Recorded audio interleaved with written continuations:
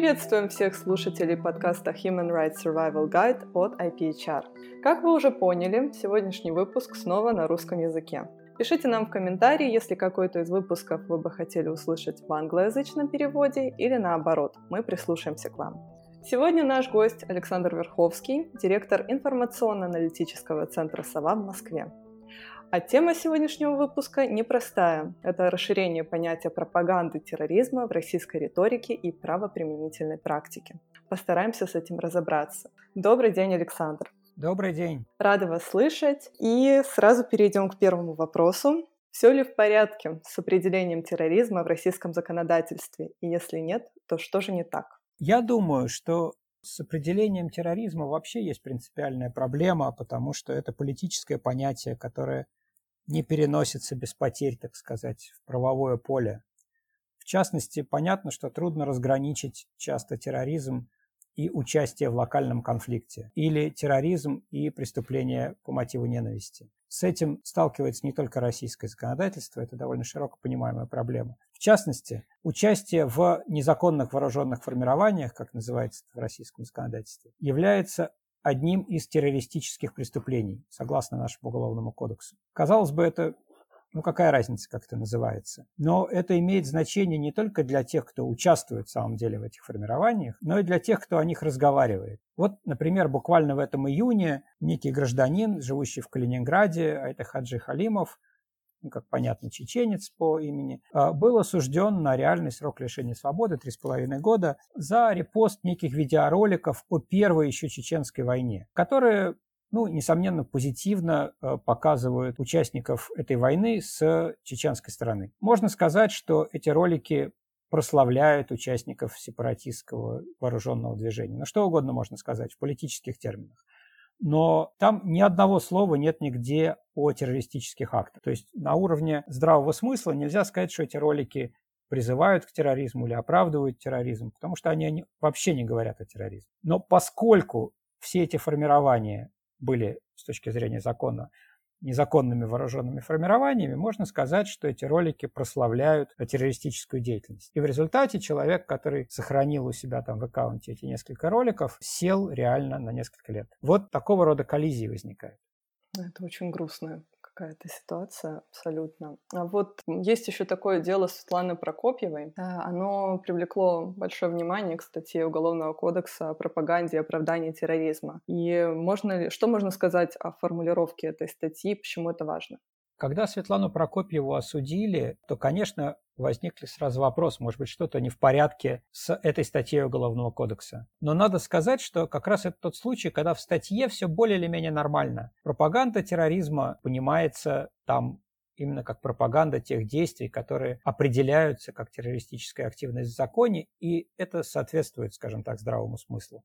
Выражение оправдания терроризма, конечно, может в разговорной речи пониматься в каком-то эмоциональном смысле, что вот несчастные люди по каким-то причинам вынуждены были пойти на теракт или там жизнь их до этого довела. Но статья Уголовного кодекса говорит не об этом. Там прямо написано, что оправдание – это публичное заявление о признании идеологии и практики терроризма правильными, нуждающимися в поддержке и подражании. То есть это, собственно говоря, та же пропаганда. Так вот, в статье Светланы Прокопьевой о одном конкретном теракте, который молодой анархист предпринял против офиса ФСБ, не было ни одного слова оправдания вот в том смысле, который заложен в Уголовном кодексе. Это были рассуждения о том, как такое бывает, как вообще общество до этого доходит. То есть это были, не скажу банальные, но широко распространенные рассуждения на эту тему. Масса книг написано таким образом.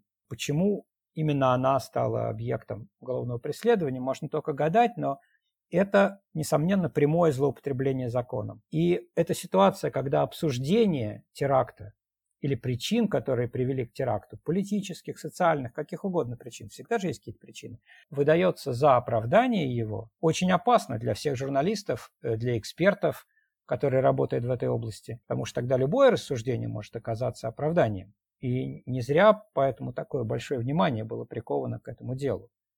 В статье есть, конечно, нехорошее место, там появившееся несколько лет назад. Там появилось словосочетание «идеология терроризма». Там, что деятельность по формированию у человека идеологии терроризма.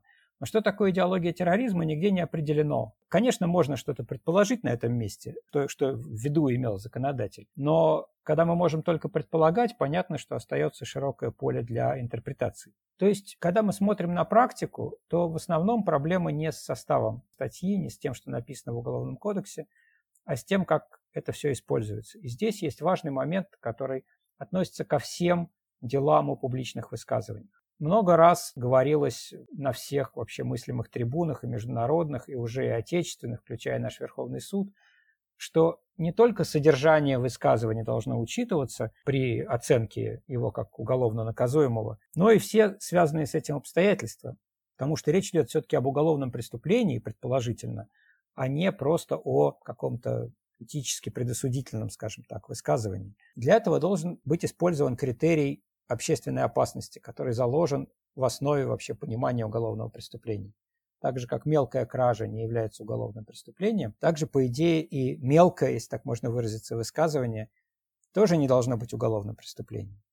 Между тем, даже по одному вот этому теракту, который вот этот молодой анархист совершил уже почти 2 года назад, мы знаем несколько уголовных дел против малоизвестных блогеров, у которых не было никакой значительной аудитории, которые написали, что он молодец, или что он герой, или еще что-нибудь одобрительное, что, в принципе, да, можно квалифицировать как оправдание теракта, но общественная опасность этих высказываний была очень незначительной, именно потому что у этих людей не было на самом деле аудитории. Но, похоже, никто этим фактором не интересуется. И вот это представляет опасность, и потенциально большую опасность. Если мы говорим об опасности, то вот переходя как раз к применению подобной статьи, то в цифрах, насколько широко она применяется и от чего это зависит? Широко или не широко, конечно, смотря с чем сравнивать. Да, в начале десятых годов было по нескольку таких приговоров в год. С 2014 года начался прирост числа приговоров. Я бы это, кстати, не связывал именно с тем, что это 2014 год и Крым, и начало войны, потому что эти дела, очевидно, начались раньше, просто если в 2014 году уже был приговор. И дальше они росли, и в 2017 году, когда у нас в стране был вообще пик числа приговоров за публичные высказывания, из них на вот эту статью о пропаганде терроризма пришлось 96 осужденных. Потом, в силу изменения внутренней политики, общие цифры осужденных за публичные высказывания стали снижаться, а вот по этой статье продолжали расти. В следующем году их было 120, в 2019 году 126 осужденных. Сколько будет в этом году, я, конечно, гадать не могу, но такое ощущение, что больше.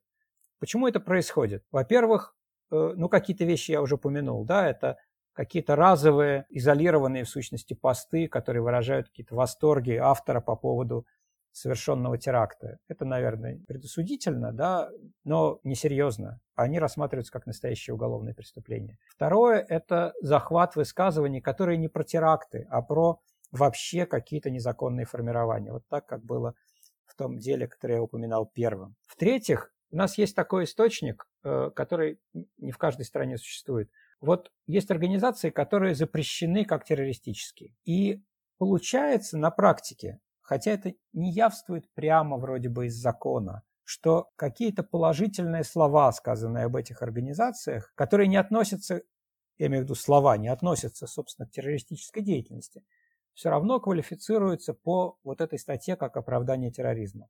В конце 2016 года некий блогер Алексей Кунгуров был осужден за якобы оправдание деятельности ИГИЛ.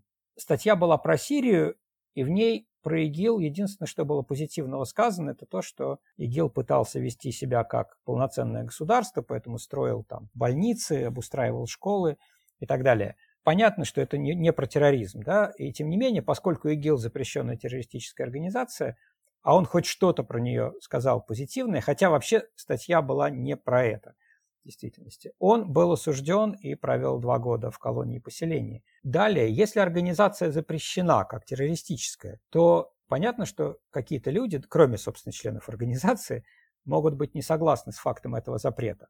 Наверное, и про ИГИЛ есть люди, которые не согласны, что она террористическая, наверное. Но у нас в стране есть гораздо более масштабный источник такого несогласия. Это давнее еще 2003 года решение о запрете исламистской партии Хизб ут-Тахрир аль-Ислами. Хизб ут-Тахрир была запрещена как террористическая, по этому вопросу было решение Европейского суда по правам человека, что государство имеет право в рамках Европейской конвенции применять ограничительные меры и даже запрет к партии Хизб ут-Тахрир, потому что она выступает против всех вообще практически прав, зафиксированных конвенцией, но не были представлены доказательства того, что она террористическая, что она именно терроризмом занимается. И действительно, эти доказательства очень сложно представить, потому что эта партия декларирует, что она вообще не применяет насилие. Так вот, мы знаем об уголовных делах против членов этой партии, которые сидят уже как члены этой партии за сам факт членства, и которые упорно там уже на зоне продолжают отрицать, что она террористическая. Им вменяется оправдание терроризма. Просто через тот факт, что они отрицают вот эту ее террористическую сущность. То же самое может происходить и снаружи. Вот сейчас судят башкирского националиста Айрата Дильмухаметова. У него целый букет обвинений, но вот одно из них, собственно, заключается в этом же самом. Он публично выразил несогласие с тем, что Хизб ут-Тахрир является террористической организацией. При этом он не только не член этой партии, он вообще с ней совершенно не согласен и неоднократно ее критиковал. Но за несогласие с решением суда фактически его обвиняют в оправдании терроризма. Понятно, что так можно зайти очень далеко. Поскольку мы уже начали говорить про Хизб ут-Тахрир, и стоит спросить, задевает ли это правоприменение этой статьи тему российско-украинского конфликта, и в частности вопрос Крыма. Да, задевает. Меньше, чем можно было бы ожидать, но задевает. Понятно, что дел об участии в Хизб ут-Тахрир в Крыму много. Просто потому, что в Крыму много было членов Хизб ут-Тахрир, в том числе уехавших в свое время из России. И эти дела продолжаются, заводятся все новые и новые. Но они не про пропаганду как таковую, они, собственно, за сам факт участия в этой организации. Бывают другие дела, также связанные с конфликтом. Потому что надо понимать, что это все-таки статья о призывах к терроризму, и когда я привожу примеры людей, которых совершенно зря по этой статье, как мне кажется, привлекли, надо понимать, что есть люди, которых, может, и не зря по ней привлекли, потому что кто-то же в самом деле в стране призывает к терроризму. Это вполне бывает. Похоже, такие персонажи попадаются и в связи с войной. Например, есть очень странная история про некого человека по имени Игорь Пирожок. Это его фамилия, действительно. Он был арестован и обвинен, и осужден, собственно говоря, как раз за призывы к террористической деятельности. Это очень странный персонаж, который был очень известным неонацистом еще в середине 90-х годов, очень давно прославился тогда. Потом его долго не было, он был в Украине, его там судили за что-то, по разным совершенно криминальным обвинениям. Теперь он вдруг объявился в России вроде как эмиссар правого сектора. Я не знаю, чей он там был эмиссар, но, похоже, он действительно, скажем так, призывал совершать какие-то диверсионные действия здесь, в России. Может, он просто сошел с ума, я не знаю. Но люди бывают всякие. Это надо просто иметь в виду. Кроме того, возвращаясь к Хизб ут-Тахрир, я сказал, что их привлекают за членство, но есть одно исключение. Это руководитель медиа-отдела Крымской солидарности Нариман Мемедиминов.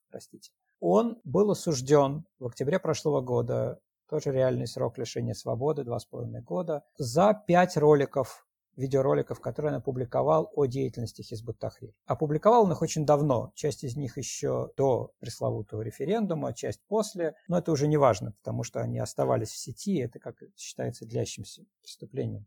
В этих роликах, по крайней мере в тех из них, которые мы видели, не было никаких призывов к терроризму, но да, несомненно, они позитивно представляли деятельность партии. И опять этого совершенно достаточно, чтобы считать, что он пропагандирует терроризм. В каком смысле? В том смысле, что он пропагандирует партию, признанную террористической. И вот он отправился на 2,5 года, что, как ни грустно это сказать, для человека, обвиняемого в связях с Хизб ут-Тахрир, в наших условиях это просто удача. Сроки совсем другие обычно дают. Но бывают и случаи, которые связаны прямо с войной в Донбассе. Их мало, но они есть. Один я знаю, это буквально тоже в прошлом году некий Салман Витушев получил 2 года лишения свободы за то, как сообщалось правоохранительными органами, я цитирую, оправдывал чеченских боевиков, воюющих в том числе в составе АТО на юго-востоке Украины. Понятно, то есть он высказался в поддержку тех чеченцев каких-то, которые воевали ему на стороне правительственных войск, а не на стороне ДНР и ЛНР, где они тоже были. Это такой известный предмет дискуссии среди чеченцев. Но так или иначе, этот человек не писал о терактах, очевидно, потому что тут вообще не идет речь о терактах, идет речь о военных действиях. С точки зрения российского законодательства можно сказать, что эти формирования были незаконными вооруженными формированиями, если они, допустим, были в составе добровольческих батальонов. Российское законодательство в этом смысле очень широко мыслит, то есть речь идет не обязательно о формированиях внутри России действующих, но и где бы то ни было в мире. Поэтому вот получается, что человек пишет о людях, которые воюют в какой-то нерегулярной, скажем так, армии где-то, что-то позитивное, и тем самым он оправдывает террористическую деятельность, потому что с точки зрения определения участие в нерегулярном вооруженном формировании само по себе является террористическим преступлением.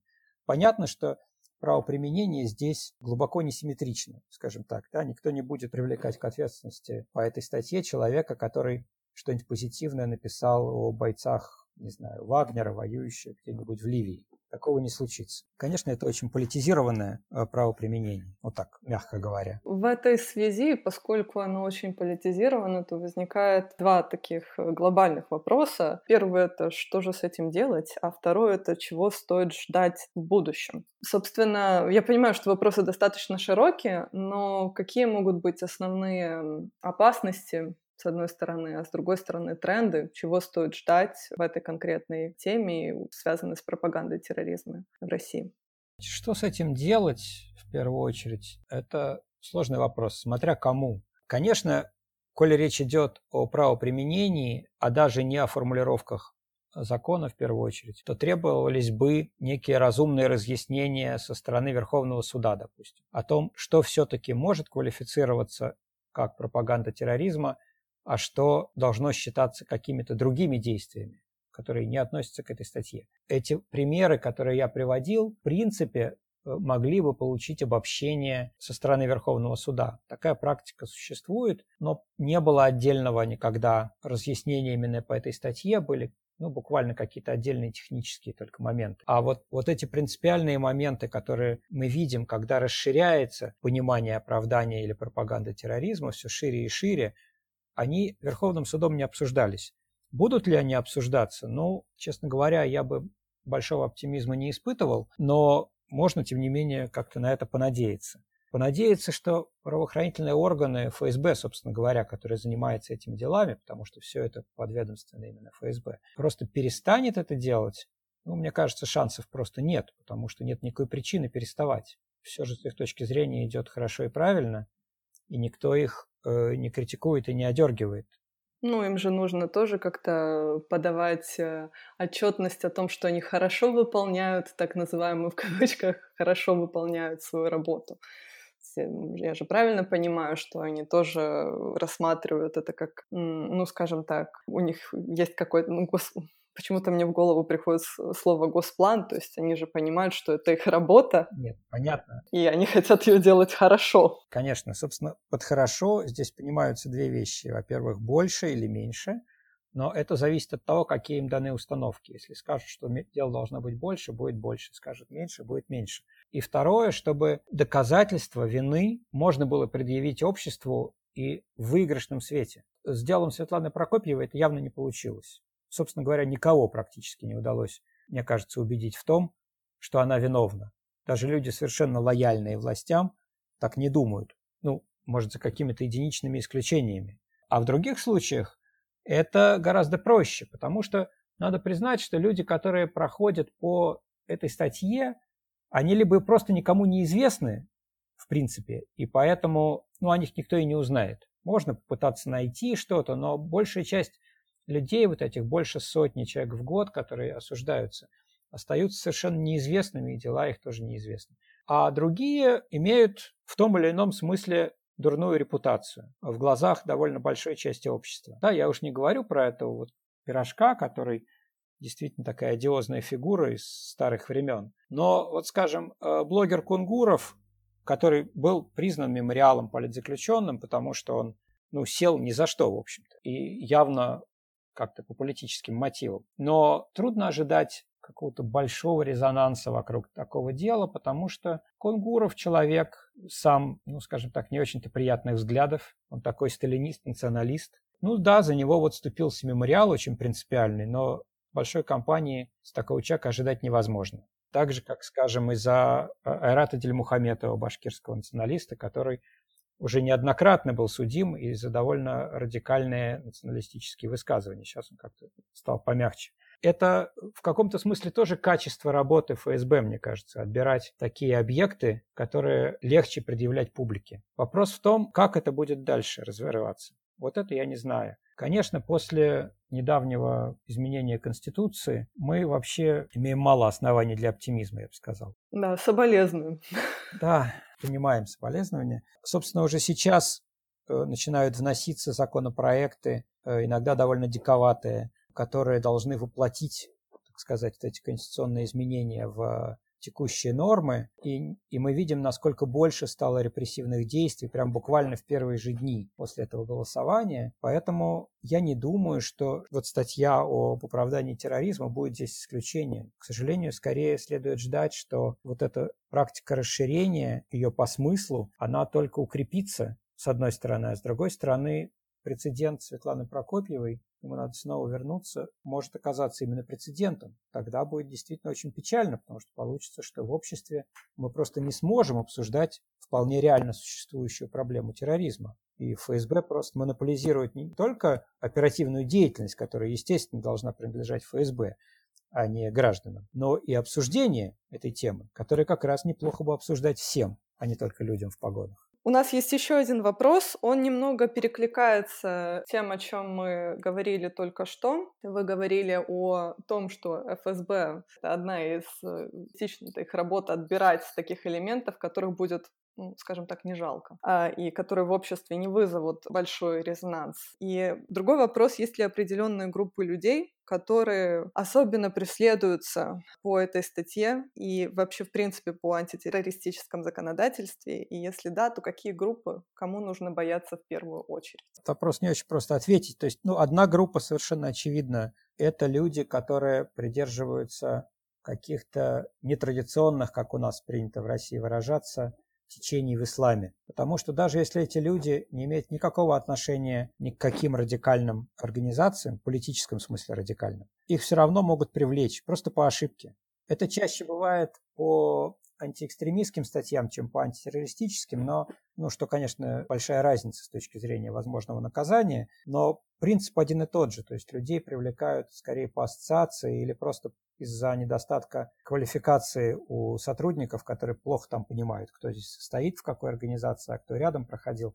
Да, это совершенно очевидная зона риска. Другая зона риска – это участники политических оппозиционных течений, у которых есть, скажем так, более радикальное крыло. Самое очевидное, то, что мы сейчас видим, это то, что происходит с анархистами. Вот был ровно один анархист-террорист, о котором, собственно, писала Прокопьева, и после этого теракта ФСБ, конечно, стала активно шерстить анархистскую среду. Само по себе это, понятно, ожидаемая реакция. Сколько при этом будет найдено людей, которые в самом деле собирались совершить какое-нибудь террористическое действие, а сколько попадет людей, которые ничего такого делать не собирались, но просто как-то неудачно с кем-то были знакомы. Это вопрос. Да, собственно, на примере дела сети, например, мы видим, что эта группа, чтобы не думать о ней вообще, да, в значительной степени сконструирована. У нее есть какое-то понятное ядро, о котором многие писали, то есть была какая-то группа людей, действия которой как-то квалифицированы ФСБ. А были люди, которые к этому делу просто пришиты. Это может случиться. И вот теперь, конечно, печальная история Светланы Прокопьевой создает потенциально очень широкую группу риска, собственно, состоящую из всех людей, которые что-то рассуждают на темы терроризма и того, как ему противодействовать, и что вообще нужно сделать, чтобы не было радикализации в обществе. Я надеюсь, что так далеко не зайдет, но сейчас потенциально это тоже угроза. А вот чтобы закончить на положительной ноте, есть что-то хорошее? Я знаю, такой вопрос общий, но все же. Хорошего? Прямо вот вопрос, да. Может быть, есть какие-то шаги, которые можно предпринять? Я знаю, это утопично и наивно с моей стороны это спрашивать, но все же я спрошу со стороны гражданского общества, со стороны организации. Или в принципе не стоит ничего даже пробовать? Нет, ничего не пробовать мы, конечно, не можем. Люди, которых вообще интересует эта тематика, должны о ней говорить. И мне кажется, что здесь важно пытаться разговаривать и с обществом в целом, и с властями. Общество в целом, если брать его достаточно широко, не только какая-то активистская среда, действительно очень смутно себе представляет, в чем заключается антитеррористическая деятельность. Понятно, что ФСБ или полиция, когда говорят о противодействии терроризму, они приводят совершенно другие примеры. Они будут примеры людей, которых там взяли с оружием в руках где-то. Такие люди существуют. И вот, так сказать, позитивный опыт. Более спорные случаи, конечно, при этом не будут обсуждаться. Соответственно, задача общества осознать, какие бывают спорные случаи, потому что бесспорные случаи, они потому и бесспорные, что о них разговаривать. Это относится не только к тому, о чем чаще всего говорят, как ведется следствие, скажем, что, да, действительно, в делах, связанных с противодействием терроризму, довольно много случаев, когда применяются пытки или какие-то сомнительные методы доказывания с тайными свидетелями и прочими экзотическими вещами. Это все очень плохо, само собой. Но и о том, как действительно расползается представление о террористическом на какую-то мирную, нетеррористическую деятельность, даже если эта деятельность нам чем-то неприятна. Вот это то, что должно было бы, по идее, обсуждать общество. Но при этом, конечно, мне кажется, имеет смысл пытаться в каком-то смысле уговорить государство. Не знаю, понимаешь, что это звучит тоже довольно странно, потому что у нас плохо с коммуникацией с государством. Но какая-то, тем не менее, же существует.